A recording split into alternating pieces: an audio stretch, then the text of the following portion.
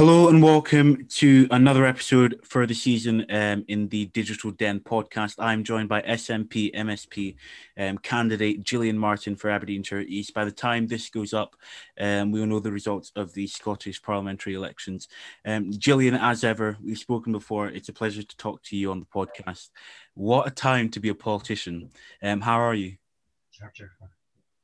I'm fine, thanks, Shayne. I suppose, you've just sort of like given me sort of like cold sweat talking about this time next week.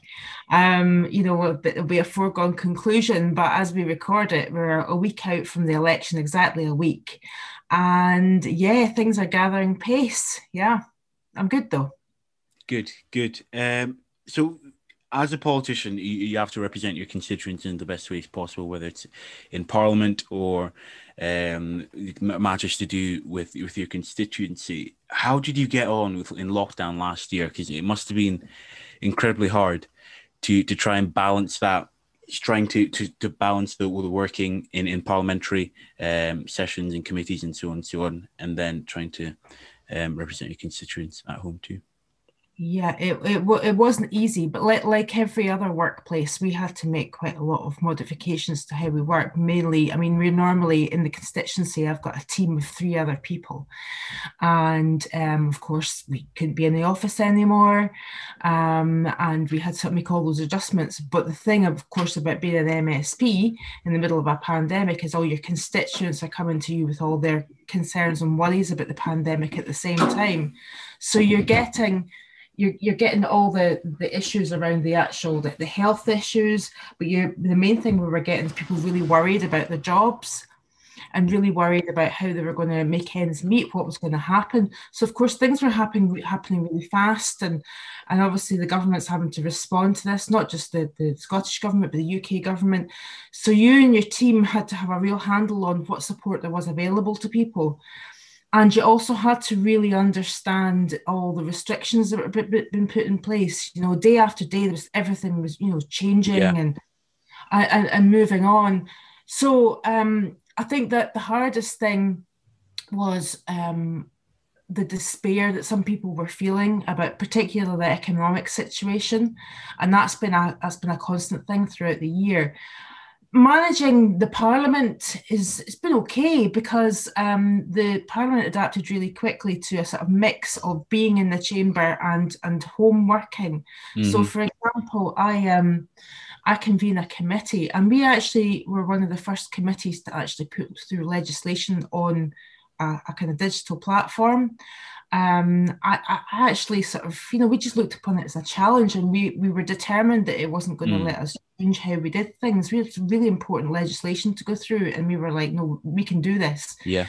So that worked really well. So Parliament were quick to adapt. I think that just the hardest thing has been the issues we've had to deal with constituents and getting them help. There's never enough money to help everyone to the level which they need. It's a case of pointing people in the right direction. And a lot of the time just being a listening ear, phoning people up, listening to what their problems are, trying to point them in the right direction, trying to give them advice. And but it's not been easy, but it's not been easy for anybody. Yeah. I've seen in the Scottish Parliament as well as the UK Parliament, the Zoom calls that have been going on, mixing that in with people who are actually in the Parliament itself. How did you cope with the Zoom calls? Because I know that most people will be getting to the end of the tether with the Zoom calls. Yeah, I mean, the work Zoom calls, you got into a rhythm. Well, we're lucky in the Parliament. Whenever we're doing the parliamentary stuff, we've got a broadcasting team that sit behind it and keep us right. So we're not having to do things like operate microphones or anything, or else I think it would have driven me insane. That thing like, I think you're muted, Jeff. You know that thing like those common phrases that have now become part of our vocabulary. Yeah. You're still on mute. That sort of thing. So whenever we're doing the parliamentary stuff, there's a broadcasting team, in the same way that the broadcasting team broadcasts everything when we're in the physical Parliament building. They had to adapt really quickly and do it online as well, and often hybrid. stuff as well. So sometimes you would have people who are actually physically in the building, but you'd have contributions from people that were, say, in Caithness or Shetland or Yeah. whatever.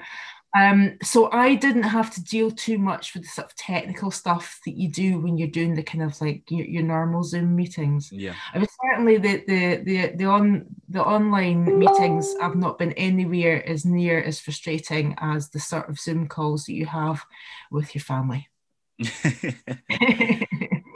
Going back to the first time when you decided to join the Scottish Nationalist Party, from what I've read so far in my research, you joined it the day after the Scottish independence referendum. Can you walk us through that? Is that correct?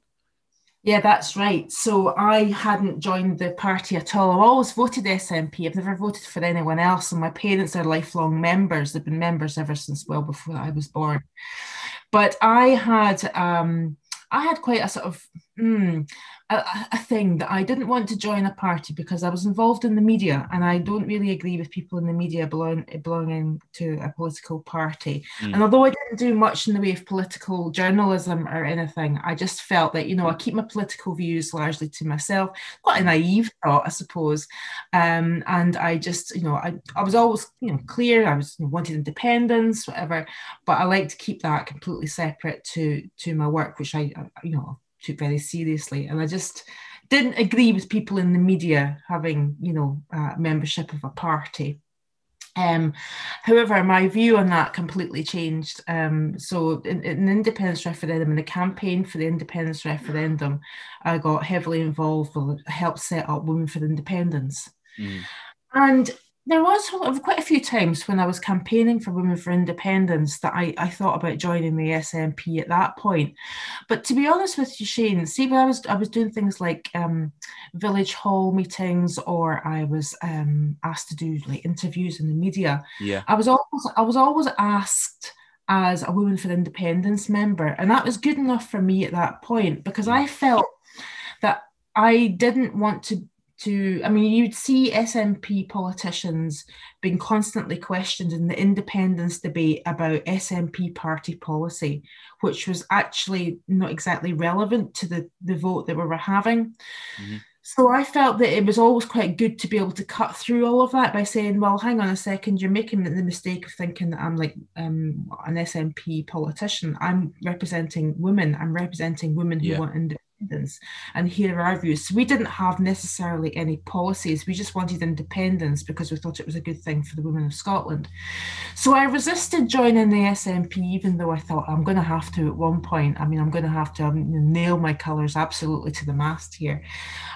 So as soon as the independence referendum was, I think I joined. I think I joined at about 5 in the morning on September the 15th. Mm. But of course, I didn't realize that thousands of other people were doing exactly the same thing. Mm. So sort of like avalanche of new members joining, and I certainly didn't think at that point that anybody would ask me to stand as a candidate. But they did.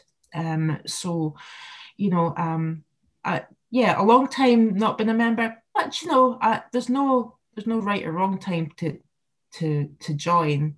And I think the contribution that new members have made post referendum has been significant, but of course, pale into insignificance compared to the stalwart members like my mum and dad who've been campaigning and tramping the streets since the Mm. late 1960s, when they used to get a lot more doors shut in their face than we do now. Mm. Especially in the COVID time where you're campaigning, how does that get on? Because obviously there's going to be some funny moments as you campaign. I'm sure in your the first time you did it and now. So do you remember any of those? Well, I mean, I guess there are less funny moments in the campaign at the moment because Mm. you are not interacting with the public face to face as much as you normally would be. So, for example, you have like hustings, so you have these debates with the people that are running against you. And you normally have a hall like Victoria Hall and Ellen would be absolutely packed to the rafters. And they Yeah. would they would always generate some stories. You would always have someone completely off the wall questions or, that kind of thing. And that's been missing from this time. Yeah. I mean, I always say, like, the first time I ever went door knocking and canvassing, and it wasn't for an SNP, for election for the SNP, it was during the referendum. And it was in round about the area, round about Berryden in Aberdeen. And, you know, the funny story I've got there is that a naked man came to the door, you know, and I had only just learned how to canvass. I was being buddied by someone, and then I said, no, I'm fine, I'll just do it myself.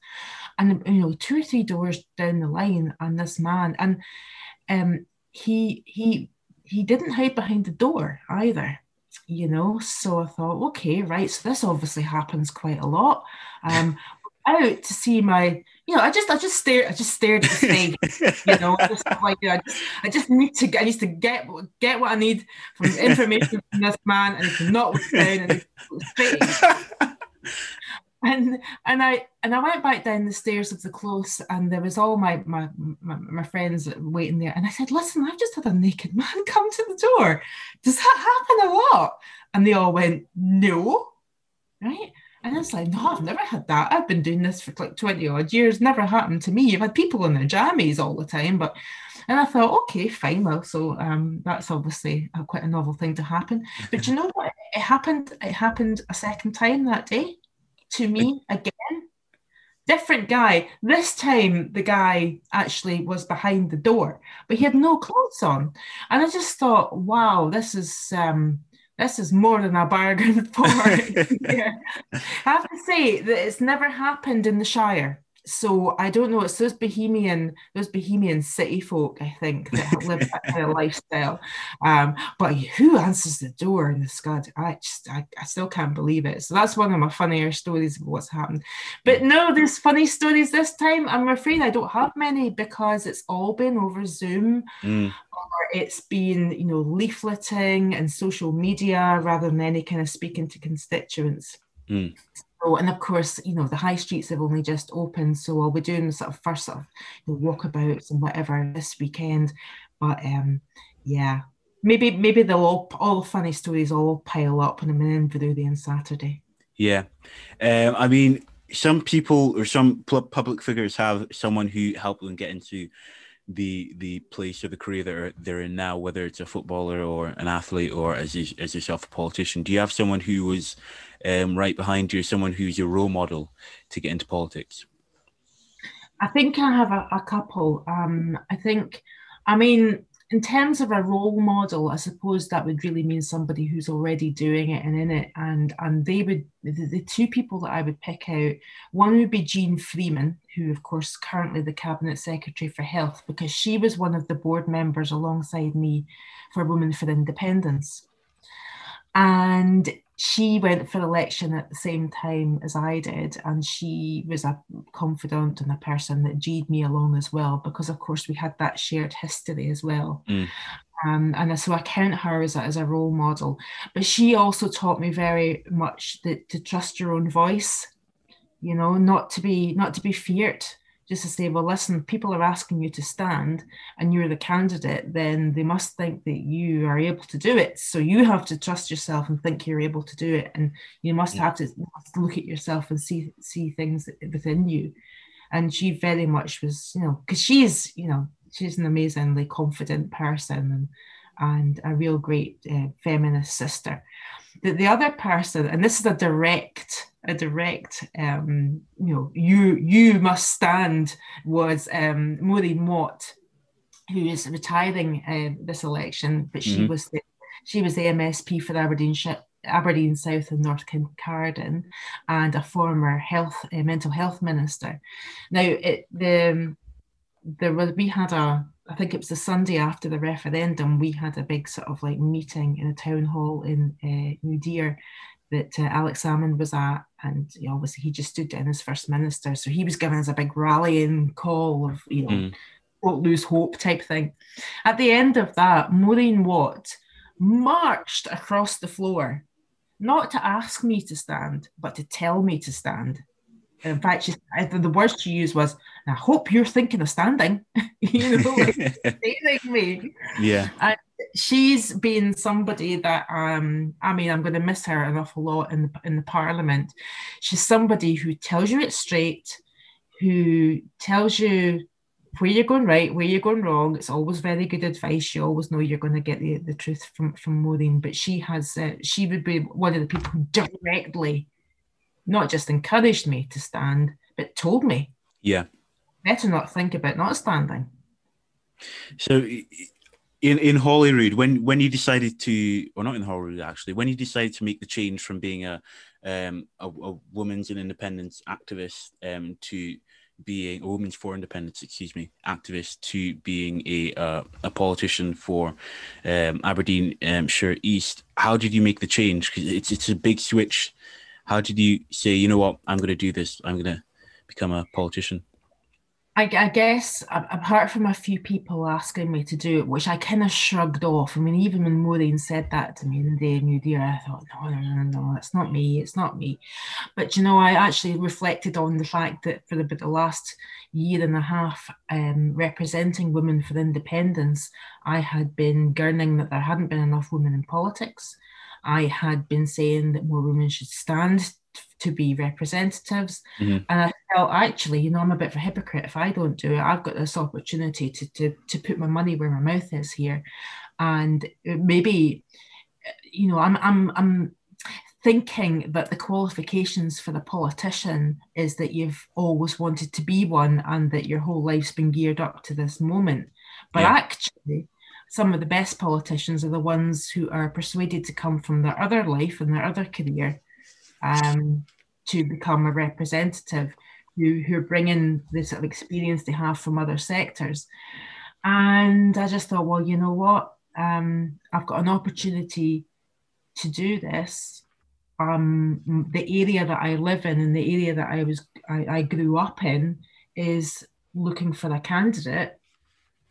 I think a woman should stand, so why not me? In fact, I'm gonna do it. I'm gonna do it. And the more I thought about it, the more I thought, yeah, this is the right thing to do. It's, I've had a good run being a lecturer, and I had my own business doing video production and that kind of thing. I thought I've been doing that for 25 years. Yeah, I can bring something to this parliament. I know my views. I know what I think, and I think I know what people like me want. So yeah, you got to get on with it, haven't you? Mm. So there's a really small amount of female MSPs in the Scottish Parliament, and of course there's a really small amount of BAME MSPs in the Scottish Parliament. How would you advise women who are looking or unsure about joining politics to maybe try it out and see and try get into the roles and become more represented? I would say campaign on something that you feel really strongly about. I campaigned on something I feel really strongly about. So I had a good 18 months of experience of trying to persuade people to vote for independence. That just was something that still feel very passionate about. I think that if you approach politics thinking, I want to be an MP or I want to be an MSP, and that's all you think, then it's not right for you. In fact, you're not right for it, because you have to care about an awful lot more than that. It's not a kind of, this is the job I want. It looks quite cool. I want to do it. You need to know what you stand for, and you need to think, well, these are the things. You actually need to think, these are the things that I want to achieve. Yeah. So therefore, is the best route for me to go and work in the third sector, or is the best route for me to go into politics to achieve them?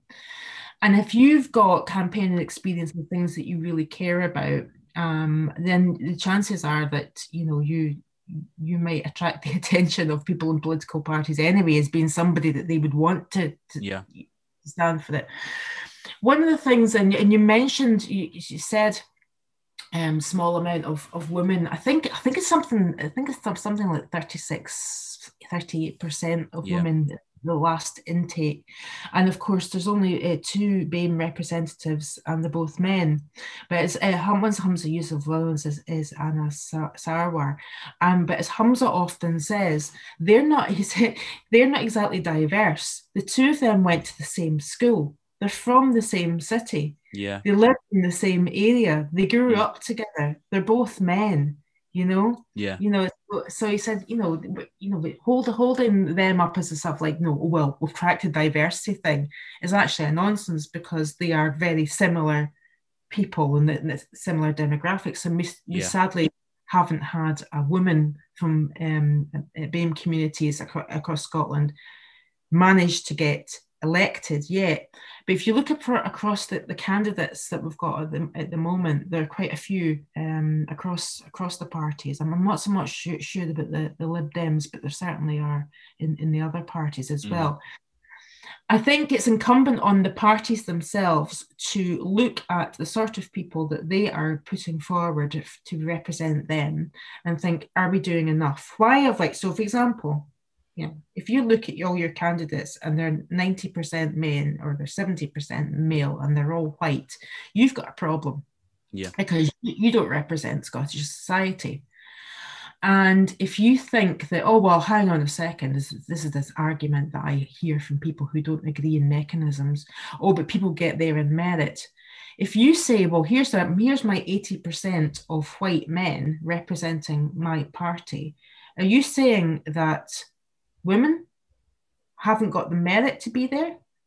That they've tried, but they've just not been good enough? Are you saying that the fact that you've not got anyone of colour there means that they haven't got a merit and they've just not been good enough? Or if you've got any disabled people there, are you do things on merit, you're saying that they're just not good enough?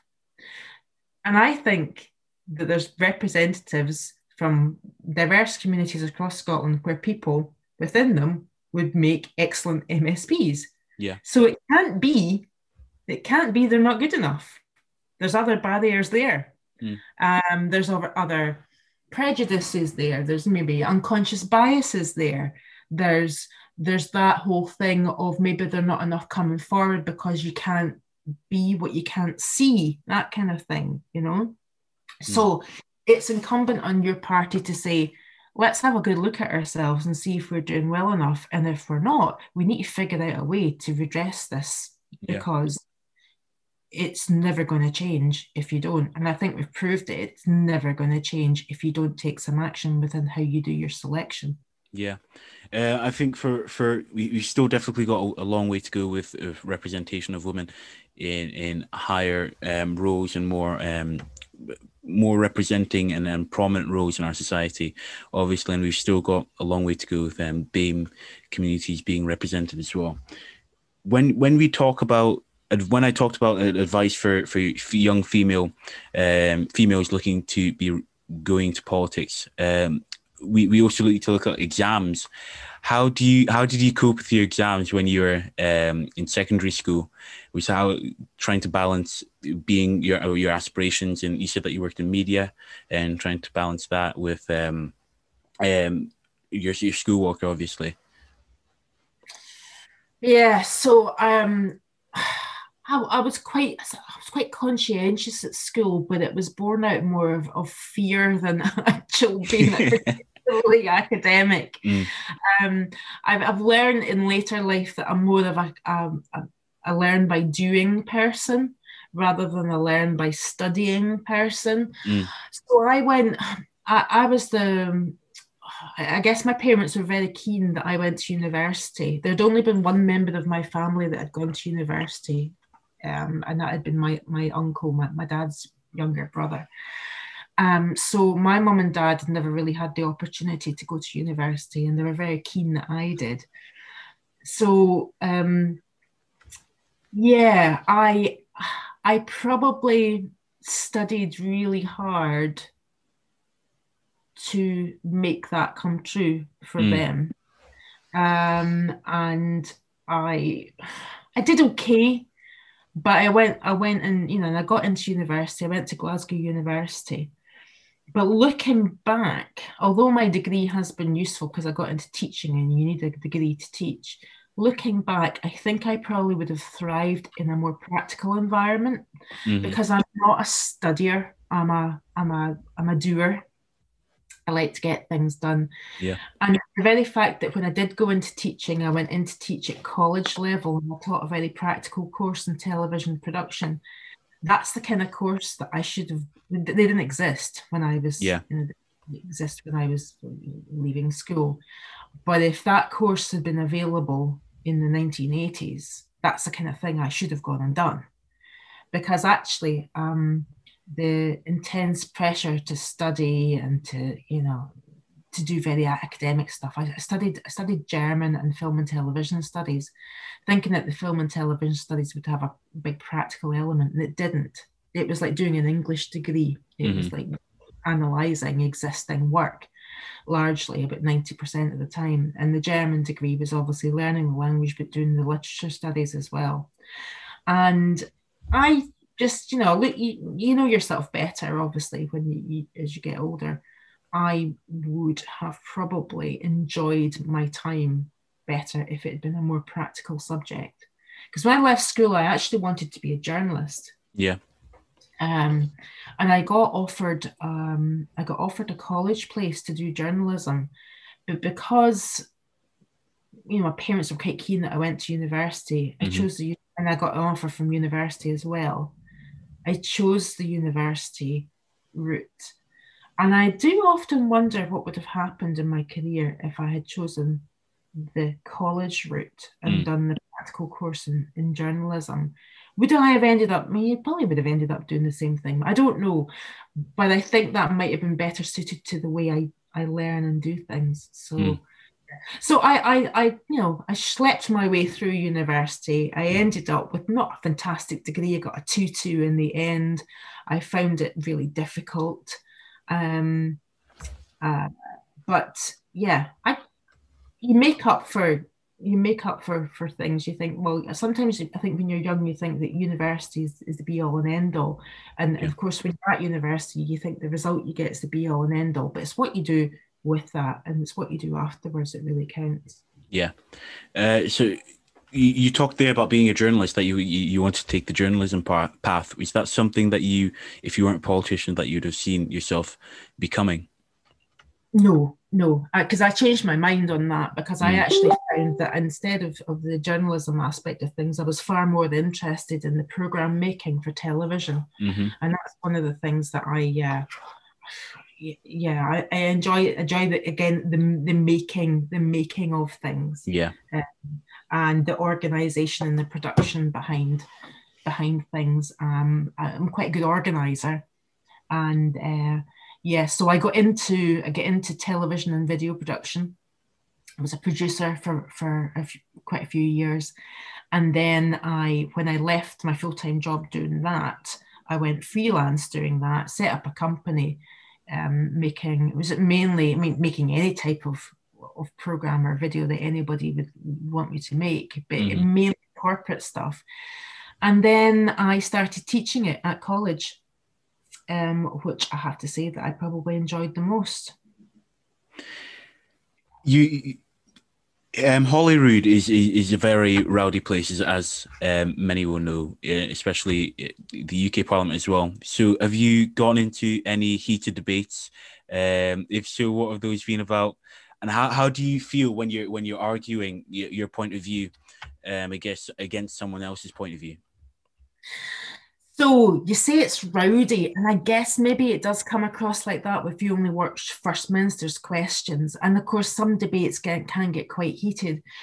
But I think you have to remember that we argue, but the best arguments are the ones that are made with respect. Yeah. If you get personal, or if you become rude, or you become offensive, then you've lost the argument. You've lost the debate. So the best debates are the ones at which you've got your points you want to make, and you make them in an impassioned way, or you intervene in someone, you make an impassioned point. But as soon as you lose your temper, or you say something that's, unparliamentary, then that's it. You're not doing very well, are you? Yeah. If you have to. So I guess when people see First Minister's questions, see the Tories banging on the desks and all the rest of it, and you see people shouting at one another. And maybe that doesn't particularly show us in the best of lights. sometimes. There are shouters and there are people who behave themselves, and I won't say which I am. Um, but the best, I think, the best debates, the debates that stick out in my mind from the last 5 years have been about what we do about the Northeast economy. That really is something that I am really interested in. And there is this almost this tension between, the keeping the oil and gas going and the future prospects for young people when the oil and gas runs out, but also the responsibility we have not to burn oil and gas anymore because we've got climate change. And sometimes I have felt in the past, I think I'm thinking in particular of an exchange that I had with Andy Whiteman, who was with the Greens, where he just did not understand that we couldn't, or he refused to understand why it was important to protect people's jobs in the Northeast, and that you couldn't just say, we are stopping oil and gas production. And I felt he was being naive. And that was an impassioned response to him, to the point where people, I think, said they could really tell that you really felt very, very strongly about. I've got a family history where my dad was an engineer in shipbuilding in the Central Belt, in a place called Clydebank. And when I was very young, him and all of his workmates were being made redundant because they'd been shut down and there was no jobs for them. And we had to move halfway across the country in order for my parents to be able to have a livelihood. And I really, that drives me, that what happened in Clydebank, and the fact that many men in particular didn't work again because nobody cared when an industry had the feet just chopped from under it. That can't happen again in the Northeast, and I get really quite tub thumping about that. That's always an interesting debate, the idea of trying to become more green, but the counter argument of there being also a detriment to people who are in the oil industry and working oil. I think SYP, Scottish Youth Parliament, is also developing talks on that, on how we can come up with ideas that will benefit both parts. And it's not one or the other, Shayne. I mean, it really isn't. And it's a just transition. We need to transition out from burning oil and gas, but we need to do it in a way that gives those people who work in that industry a future. And we need to, it's not one or the other. And that was, I guess, my point. Sorry to interrupt you, but I didn't want you to think that I didn't care about the green arguments, because I do absolutely care about them. Yeah. I didn't convene the Environment Climate Change Committee for the last 3 years and not care about that. It just has to be done properly and in a way that doesn't disadvantage whole communities.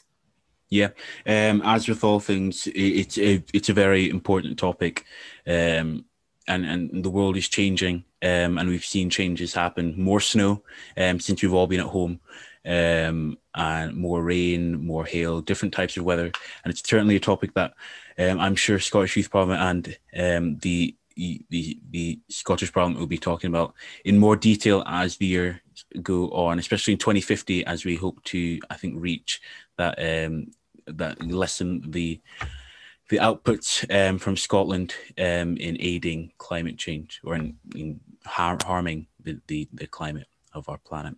I've just got a couple of more questions for you. As a politician, do you have any moments where you think to yourself, do you have any moments where you stumble, or you think, can I continue, or down points as many careers may have too? Yeah, I think you do, because you wouldn't be human if you didn't. So I think maybe if there's been some times, I think particularly maybe if you maybe get internet abuse, you think, oh my goodness, I'm trying my best here, I'm getting this, it makes you feel a bit down. I guess I'm maybe when you are missing things in your family life because you're down in Edinburgh. That was the first year was difficult, but you get used to that to a certain extent. But I think on the whole, those times are really, they're, they don't happen often, because the things that you're able to influence and change and the results you're able to get for your constituents keep you going, you know? I Mm. mean, you do get a little bit tougher and less sensitive about, if people are horrible to you, that's their right to be horrible to you. I mean, I'd like to think that I wouldn't be horrible to anybody who came to my door, for example, no matter what flavor of politician they were. I'd still be polite. But you do get tougher in dealing with that, and you don't take it to heart so much as you become more experienced. So I would say that the times I've never thought, that's it, I can't do this anymore. That's it. I've never, even when things have got been quite bad, when you've had some really bad press. And I've had some bad press. Um, I've had some quite personal attacks in the press. But even at that lowest point when that happens, I've never thought about chucking it, because it's a privilege to do, and you're able to put your ego to one side and say, okay, that was a bit bruising. I didn't feel good, but I'm just going to continue. Just keep on doing my work. Mm. That's it.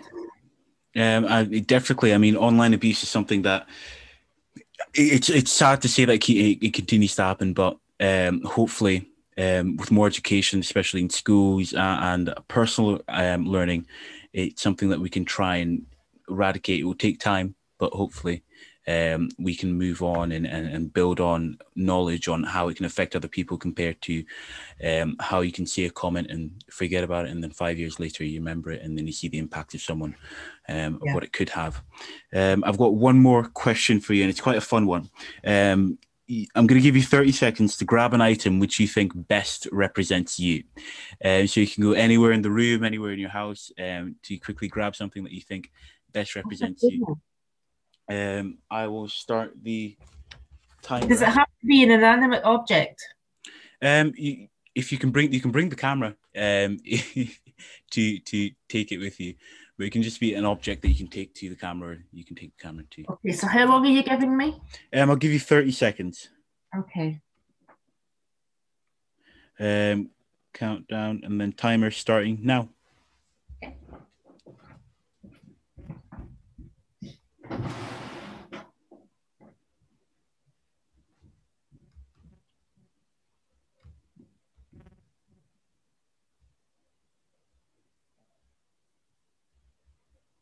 $15 seconds.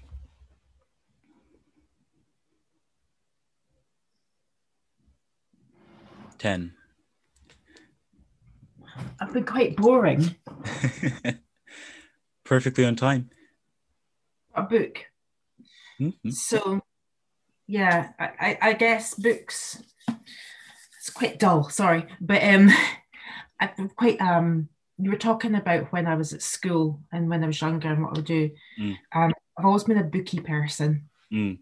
Yeah, I said I didn't like studying, but what I'd do when I wasn't studying was I would read novels when I should have been studying. And actually, I did English. I thought I was actually going to do an English degree, but what happened was when I was doing an English, they made me read books I wasn't enjoying. Yeah. And I thought, oh no, they're going to just take the joy out of the thing for me. So yeah, I'm a bit of a book. Well, I'm not reading much at the moment because I'm so tired that I fall asleep after one page. So I've got a book of short stories on the go. But I would say books represent me more because I'd like to escape with a book. And some of the best times I've ever had have been with a book. And when I was growing up, I guess that I grew up in the 70s and 80s, and there wasn't much in the way of, the entertainment that there is now. So I was always happiest with a book. So very boring. Perfect. I bet your other guests have come up with something far more interesting than that. It's something that represents you the best. So if that's what you think represents you the best, so be it. It's fantastic. Thank you for coming on the podcast, and really appreciate it. Special thanks to Gillian Martin. For many female politicians, I'm sure that you're someone that people will look up to, and I'm sure I wish you the best, as with all candidates, on the election. We'll find out the result when the podcast is out, and Yeah, so be sure to follow and subscribe on our platforms: Spotify, Google Play, Apple Music, YouTube, SoundCloud, and search The Digital Den. Once again, thank you, Gillian, and we see you on the next episode.